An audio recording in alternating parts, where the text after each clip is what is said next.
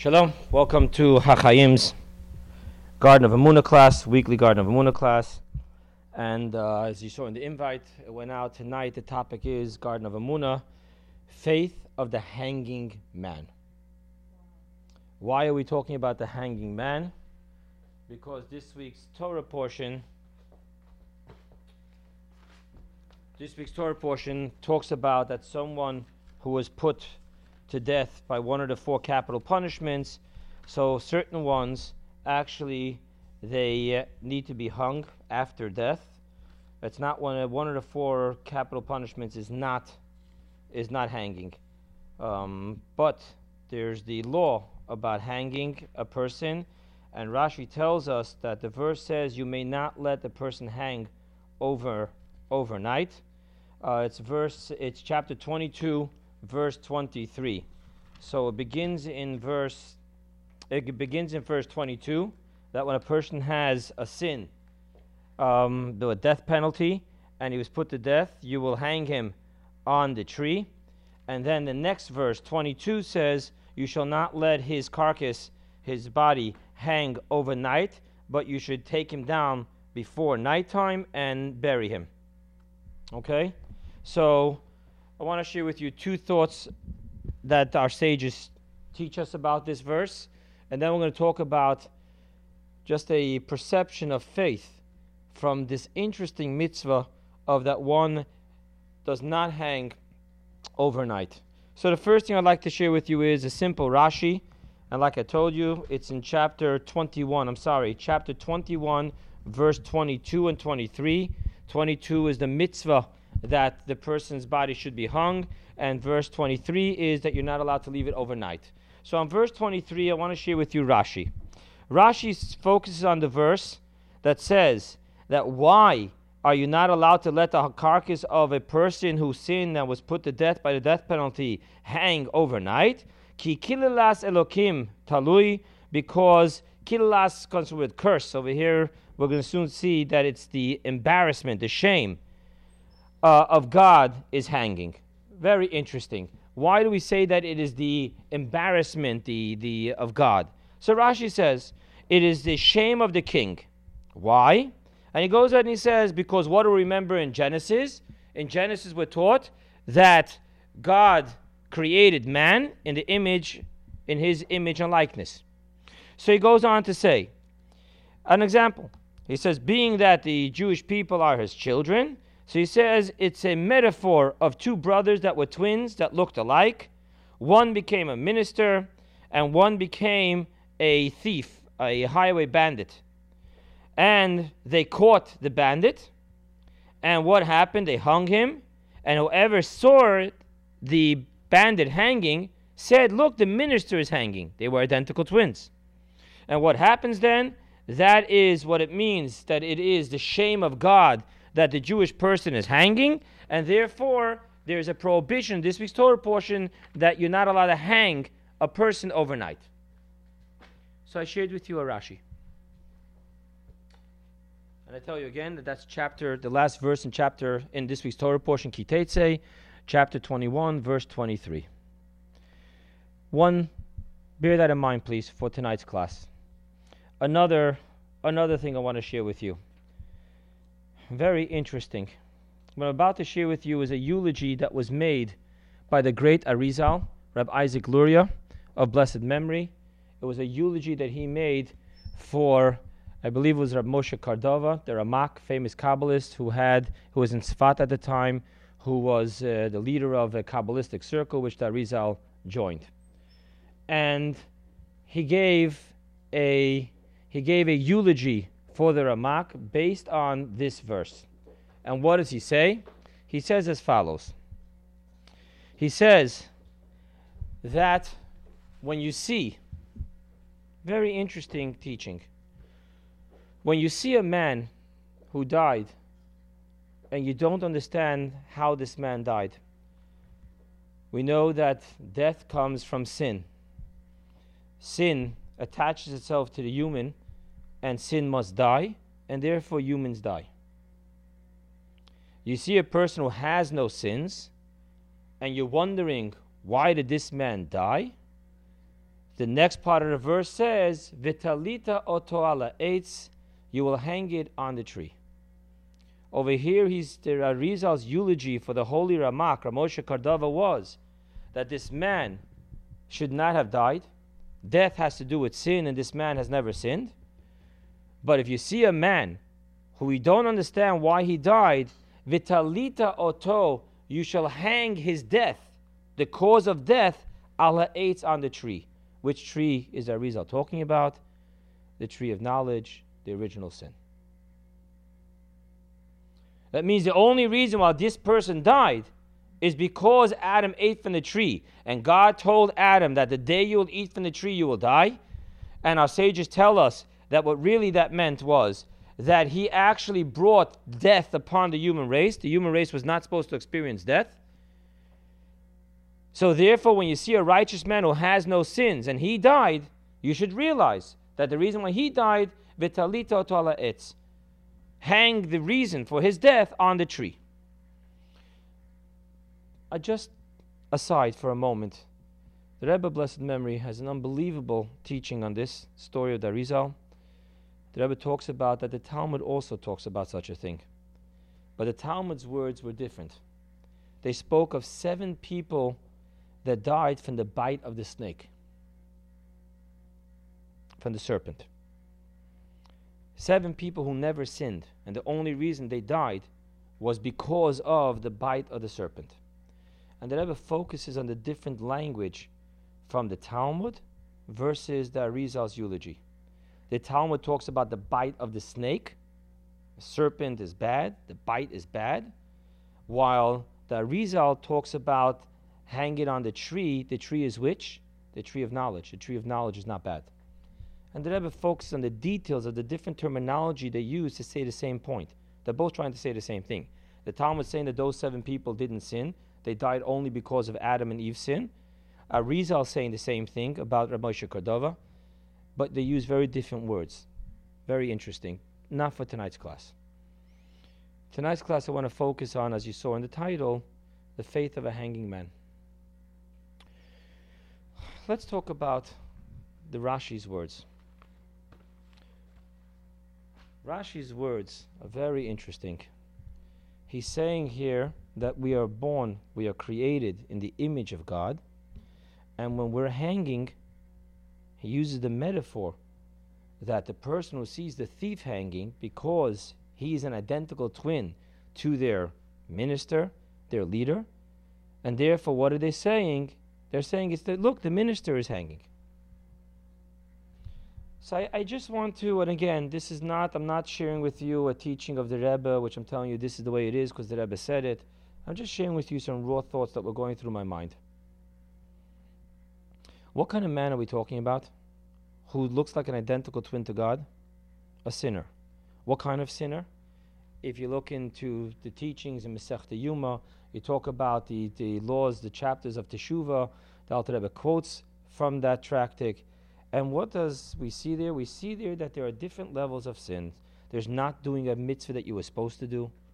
There's doing an action you weren't supposed to do within itself that comes in levels. There are those that are punishable with lashes, those that are punishable with spiritual death, 2 types of spiritual death, and then there are those that are punishable with physical death. So we're talking about someone who sinned, and what kind of sin did this man perform? The type of sin which was one of the capital punishments in the Torah. So let's just pay attention for a moment what Rashi is telling us. Rashi is telling us that this person who committed such a horrible sin is an identical twin of God, so much so that when that person is hanging, we're not going to give grace to God that God is eradicating evil. Rather, we're going to see a shame and a disgrace in God, because we're going to be pointing and saying, look, a piece of God is hanging. Just want to focus clearly on what Rashi is saying. We read through Rashi, it's a beautiful teaching, it's a metaphor, and weitergegangen. Let's stop for a moment. Rashi is telling us the reason why we have to take this person's body down is because this person is the identical twin of God, so much so that when we see that person hanging, what are we going to say? The minister is hanging. And in the metaphor, the minister refers to God. The twin brother refers to the Jew who sinned such a sin that he was actually found guilty and executed by capital punishment. And why are we so worried? We hang him right before, again, we hang the carcass. The hanging is not one of the 4 capital punishments. But we have the carcass hanging. We hang the carcass right before sunset, immediately take him down. And this, we did both things. We hung him and we did the mitzvah of taking it down before sunset. Because the verse said, Lo talin, you're not allowed to leave him overnight. And why are we so careful? Because looking at this person and seeing this person hanging is a disgrace to God, because this person is created in the image of God and he's an identical twin of God. Somehow, somewhere, this horrible sin that stained his soul so badly that there was no other choice but capital punishment, somehow did not leave any type of mark which would make it a clear distinction between the 2 identical twins. If there would have been any distinctive mark between the 2 identical twins, there wouldn't have been a shame. If the thief had his right hand missing or 2 fingers of his left hand missing, it wouldn't have been a disgrace for the minister, because everyone would have noticed, no, that's not the minister, that's the thief. Can't you see he's missing his left arm? Right arm. He's missing his 2 fingers on his left arm. So that means that somewhere and somehow Rashi is telling us something so deep. Rashi is telling us that regardless of everything that this person did, he or she is still a spitting identical image of God, so much so that hanging him would be a disgrace to God, because people would say, look, God is hanging. Put this just in perspective. Just puts in perspective, and I don't want to use any names in our recording, but we know that unfortunately in the last recent history, there were individual Jewish figures that made a huge disgrace with financial crimes. It was all over the place. Hurt a lot of other Jews, hurt a lot of charity funds, and it goes on and on. The person, I don't think, was Shomer Shabbat. I don't think he was keeping kosher. I don't think he walked around with a yarmulke with tzitzis hanging out of his pants. And yet everyone referred to him as Jewish. Just putting things in perspective, what Rashi is saying here. To the mass population, there was no difference between this Jew and Yankala sitting in Yerushalayim learning Torah and doing good deeds. Just put in perspective what it means that Rashi is telling us. A person sins, and nevertheless, he still has no identifying mark that would separate his identity from God's identity. I want to play around a little bit, if I may, and I'm telling you that I want to play around so that I may do this, so that we don't put this on the Arizal. But let's play a little bit with the Arizal's eulogy. Arizal is talking about the Ramak. Arizal is talking about a tzaddik par excellence. We're not talking about tzaddikim. Can we play with his words and say it a little differently? And if you see a Jew sinning and you're wondering how in the world could a Jew sin,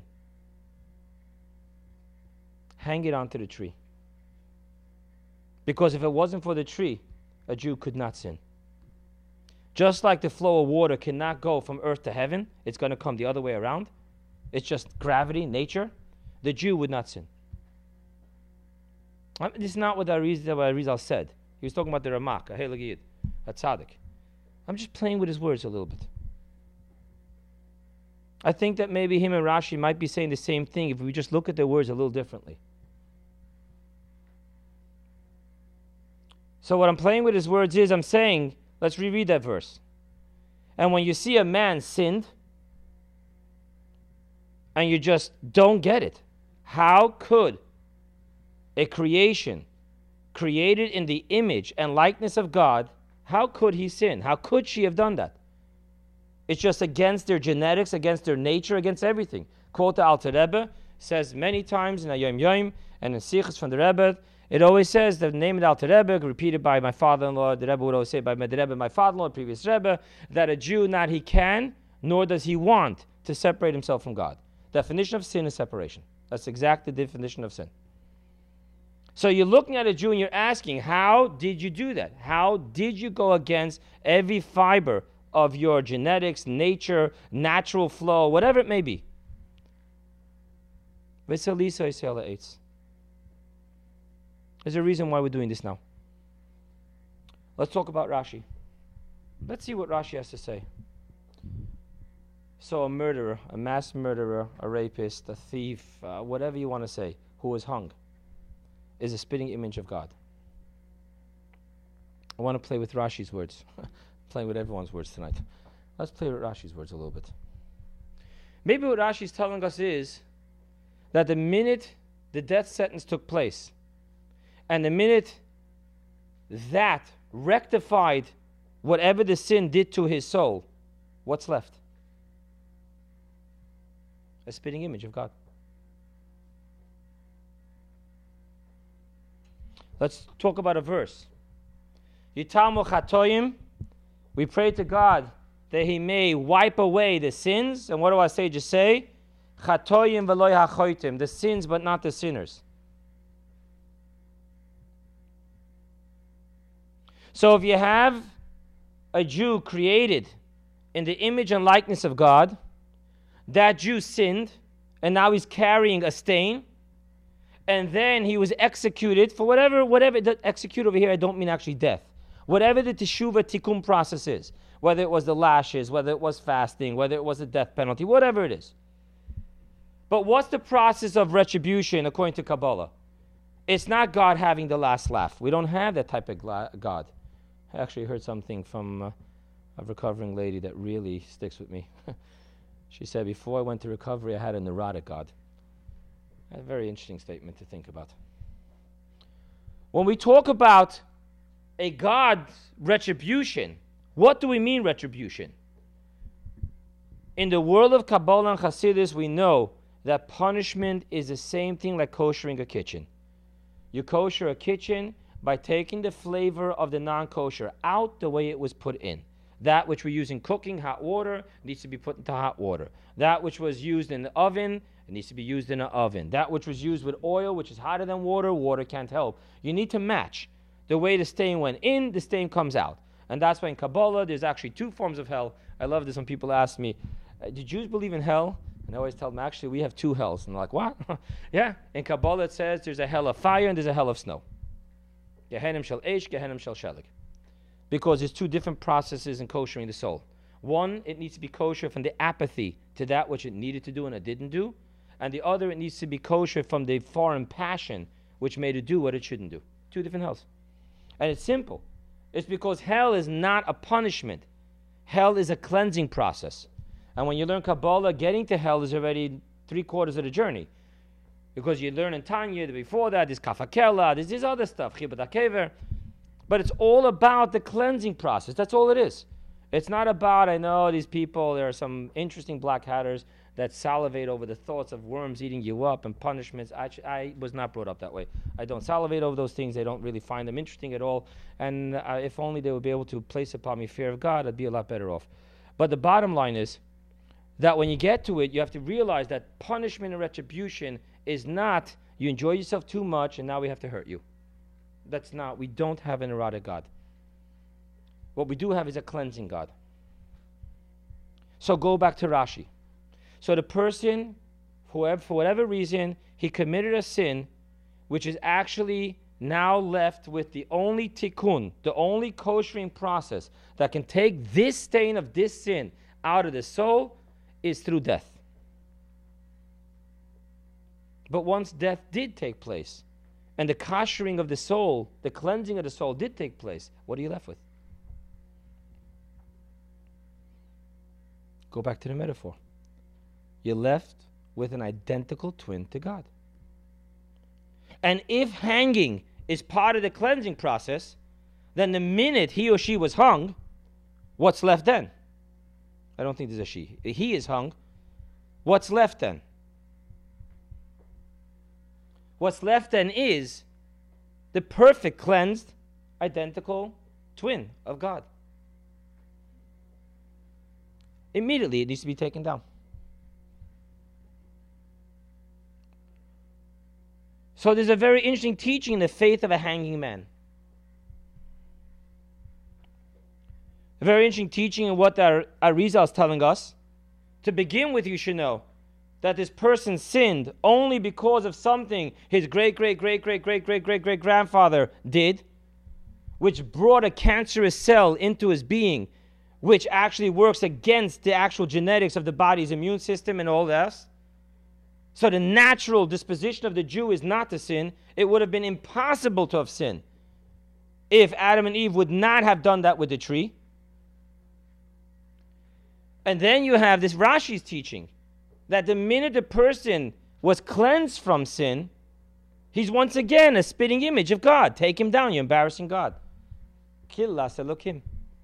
What is hanging? The shame of God is hanging. I want to play with this one more step, if I may. I'm using the word play, and I'm using it very specifically. When I tell you something that was written by one of the Rebbes or one of our sages, I don't talk in doubt. I tell you my own stuff, just take it for face value. Tonight I'm, for whatever reason, talking my own stuff. I want to play a little bit more with Arizal's words. So I'm trying to veer away from the eulogy of a perfect tzaddik, and I'm trying to understand the life of a person who's very far from being a tzaddik. And what we're saying here is that according to the teachings of Kabbalah, Chabad Hasidus, it's impossible for a Jew to sin. It is physically, spiritually, mentally, emotionally, metaphysically impossible for a Jew to sin were it not for the tree of the sin that Adam and Eve had with the tree of knowledge. You want to, for the text out there, in the books for dummies always have that little symbol for techies. For techies out there, it really works tzimtzum, the moon being made smaller, and then Adam sinned. Those 3 steps is what made possible for Jews to sin. If not, Jews would not have sinned. But just focusing for a moment. So it's on the tree. It's all about the tree. Right? So we played around a little bit with Arizal's eulogy. And what are we saying here? If you see a person who sinned and you wondered how is it possible that this Jew should ever, any Jew should ever sin, you should know it's only because of what happened with the tree. And I told you I want to play a little bit more. When you read the Chumash, you get a very interesting dialogue, right?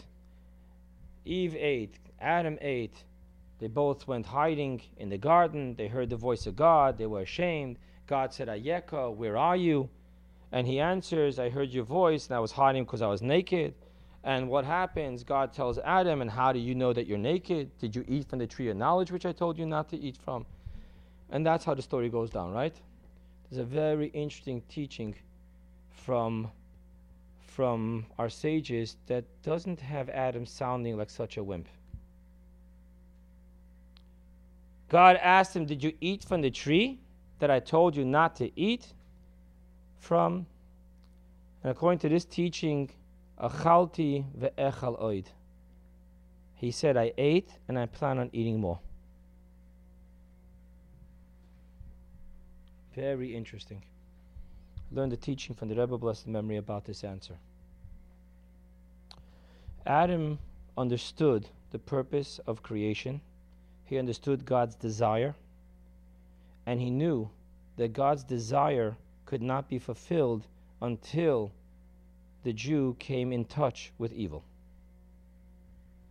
Because God's desire was that we should take every single part of this world, all the possibilities of this world, including all the dark possibilities, and we should transform it all into an abode for God, a home for God. And thus the real transformation, the ultimate transformation of turning darkness into light, would not happen unless a Jew came in contact with darkness and then did teshuvah and brought that piece of darkness back to light. And thus Adam tells God, I ate from it, and I plan on eating more. And why did Adam say this? And why was Adam doing it? For the glory of God. So much so in the specific teaching that I learned from the Rebbe on this, the Rebbe questions, and if so why was he punished? What was bad? And the Rebbe's answer was the same answer that Samuel the prophet gave to King Saul when he brought back all Amalek's animals, because he wanted to transform the animals of the worst nation, Amalek, into sacrifices. And God told, and Samuel the prophet said, Halo Shamua Tov Mezevach. Who asked you? Just listen. You were told not to, don't. You had all the great intentions, Adam, but you were told not to. Why didn't you listen? You know what God wants and you have it all figured out. Let's quote a verse from last week's Torah portion. Tamim tiyeh Hashem Elokecha. It's not your job to figure out black magic and what's supposed to happen, could have happened, would have happened. Just walk faithfully with God. God told you not to. Listen to what God said. So here's what I want to play with a little more. If this verse is telling us, if the eulogy of the Arizal can be used to read to us, and if you want to know how a human being can sin, how is it possible for a Jew that was created in the image of God, the likeness of God, how is it possible that this person should sin? Hang it onto the tree. And what I did until now with my playing around was pretty much what good codependents do. Blame it on Grandpa Adam. That's what made it possible. Let's play a little bit more. Let's talk about what happened with the tree.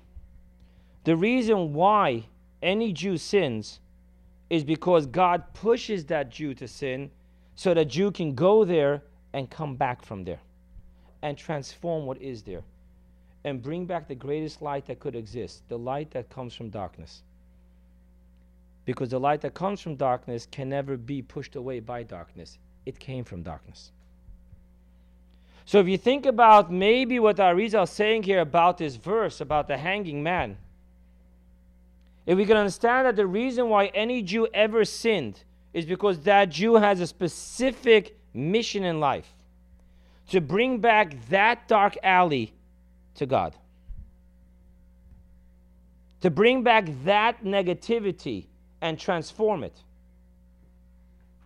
There's a teaching from the Rebbe. He talks about freedom of choice, and he focuses on a teaching from our sages about the sin of Adam and Eve. He says, Nora lilot al bnei Adam. The verse says, how awesome is your plots against mankind. And what do they say there? They say that you plotted for Adam to sin. Adam was going to sin whether he liked it or not, because you said that there's no death until Adam sins. And long before you created Adam and Eve, you already wrote in your Torah the entire laws of a person that dies and comes in contact if you're in the same room with a dead body and all those laws. That means you had laws of death written before Adam sinned, which means that Adam was going to hopelessly sin whether he liked it or not, because you were going to, by hook or crook, make him sin, because death was part of your plan. How awesome are the plots that God plots against mankind.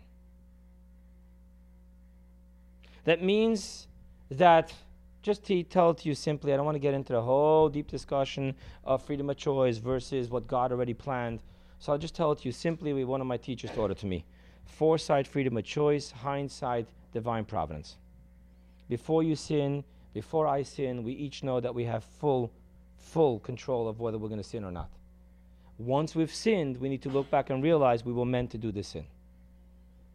And why were we meant to do this sin? It's not a, what do they say, carte blanche? What's that word? A carte blanche to sin. But rather is to realize that the reason why you did this sin is because you are the only person that can do teshuvah and transform this specific sin into the ultimate light. So when you look at yourself in your mirror and you ask yourself, how in the world did I sin? How? How did I ever do something like that? And the answer is, hang it on the tree. It's possible because of the tree of knowledge. Its purpose is because of the tree of knowledge. Its purpose isn't other that we should sin and bring that back. I'm going to go one step further, and then let's make it practical.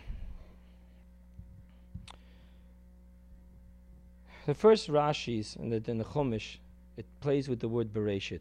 Bereshit in the beginning, and Rashi says the famous teaching, Bet Reshit, it's because of two Reshits, and it brings verses. What are the two Reshit? One Reshit is called Torah. The other Reshit, which is the first fruits of the garden of God, is the Jew.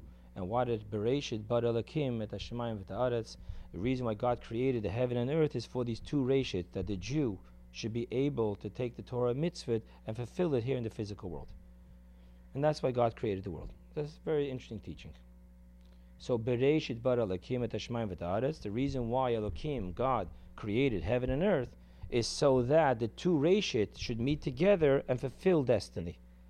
The Jew should take the physical thing and use it for Torah and mitzvot, and thus it becomes a holy Bet HaMikdash. The entire world becomes one holy Bet HaMikdash to God. So the reason why the world was created was for Torah and mitzvot. I saw another teaching of the Rebbe, where the Rebbe actually explains that the real reason why the world was created was not for Torah and mitzvot. Torah and mitzvot did exist prior. We know the famous teaching that 2,000 years before the world created, there was Torah and mitzvot. And Torah and mitzvot don't just have physical manifestations, they have spiritual manifestations. The souls in the Garden of Eden are learning Torah, and they're learning it on a very different level. They're not learning about 6 physical days with 6 physical work. It's different. So why was the world created? Because if Torah and mitzvot did exist, even in the supernal crown, the will of God, the wisdom of God, then it's not new. If it's not new, then that isn't the purpose of creation. And the Rebbe says there, in that specific teaching, that the reason why Torah and mitzvot was created was for teshuvah. The reason why the world was created was for teshuvah. Teshuvah did not exist pre-creation. And when you think about that, and you go back to the way I'm playing around with Arizal's eulogy, things start clicking very, very amazingly for this month of Elul. So the whole reason the world was created was not for the Jew that would never sin and only do Torah and mitzvot. It would be for the simple, even though there's teshuvah of a tzaddik, which is a total different level, that's a total different spiritual level. But simply speaking, if we say that the world was created for teshuvah, it means that there would be a Jew who would sin, fall into darkness, fall under darkness, be absorbed within darkness, and then do teshuvah and take that very darkness and turn it around and transform it into light. And thus we'll have a light that did not exist pre-creation, the light which came from darkness.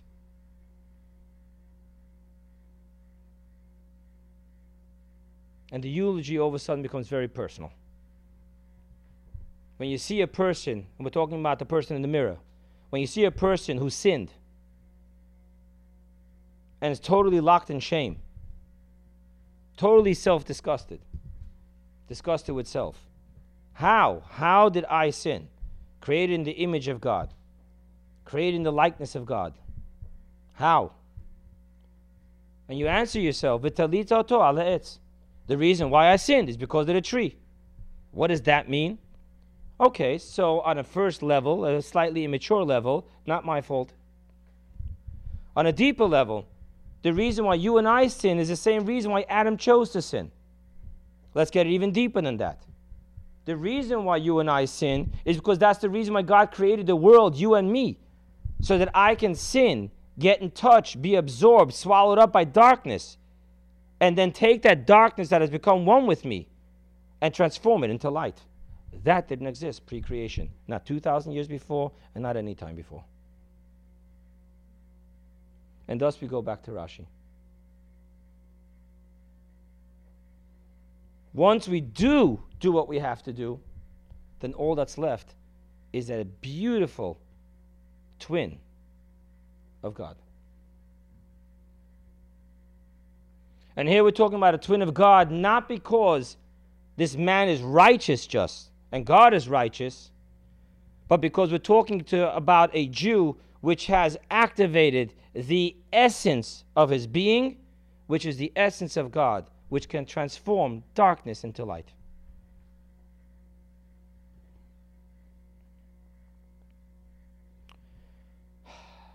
In closing,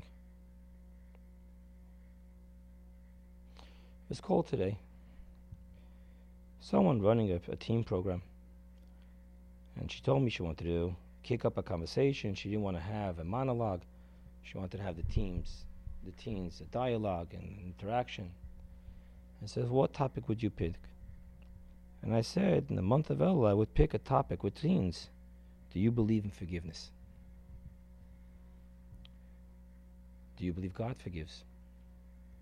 And see how teens talk about it. And then she said, good, but then I have to finish it off with, some solid answer. I said, well, the answer is, why do you believe in forgiveness? And the answer why we who study Chassidus believe in forgiveness is everything we just spoke about. Because beneath it all lies an unbelievable identical twin of God.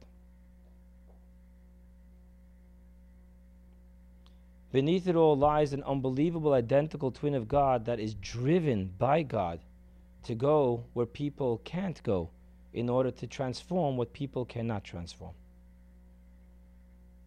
And when you see it that way, how can you think that God would not forgive you? That's all for tonight, guys.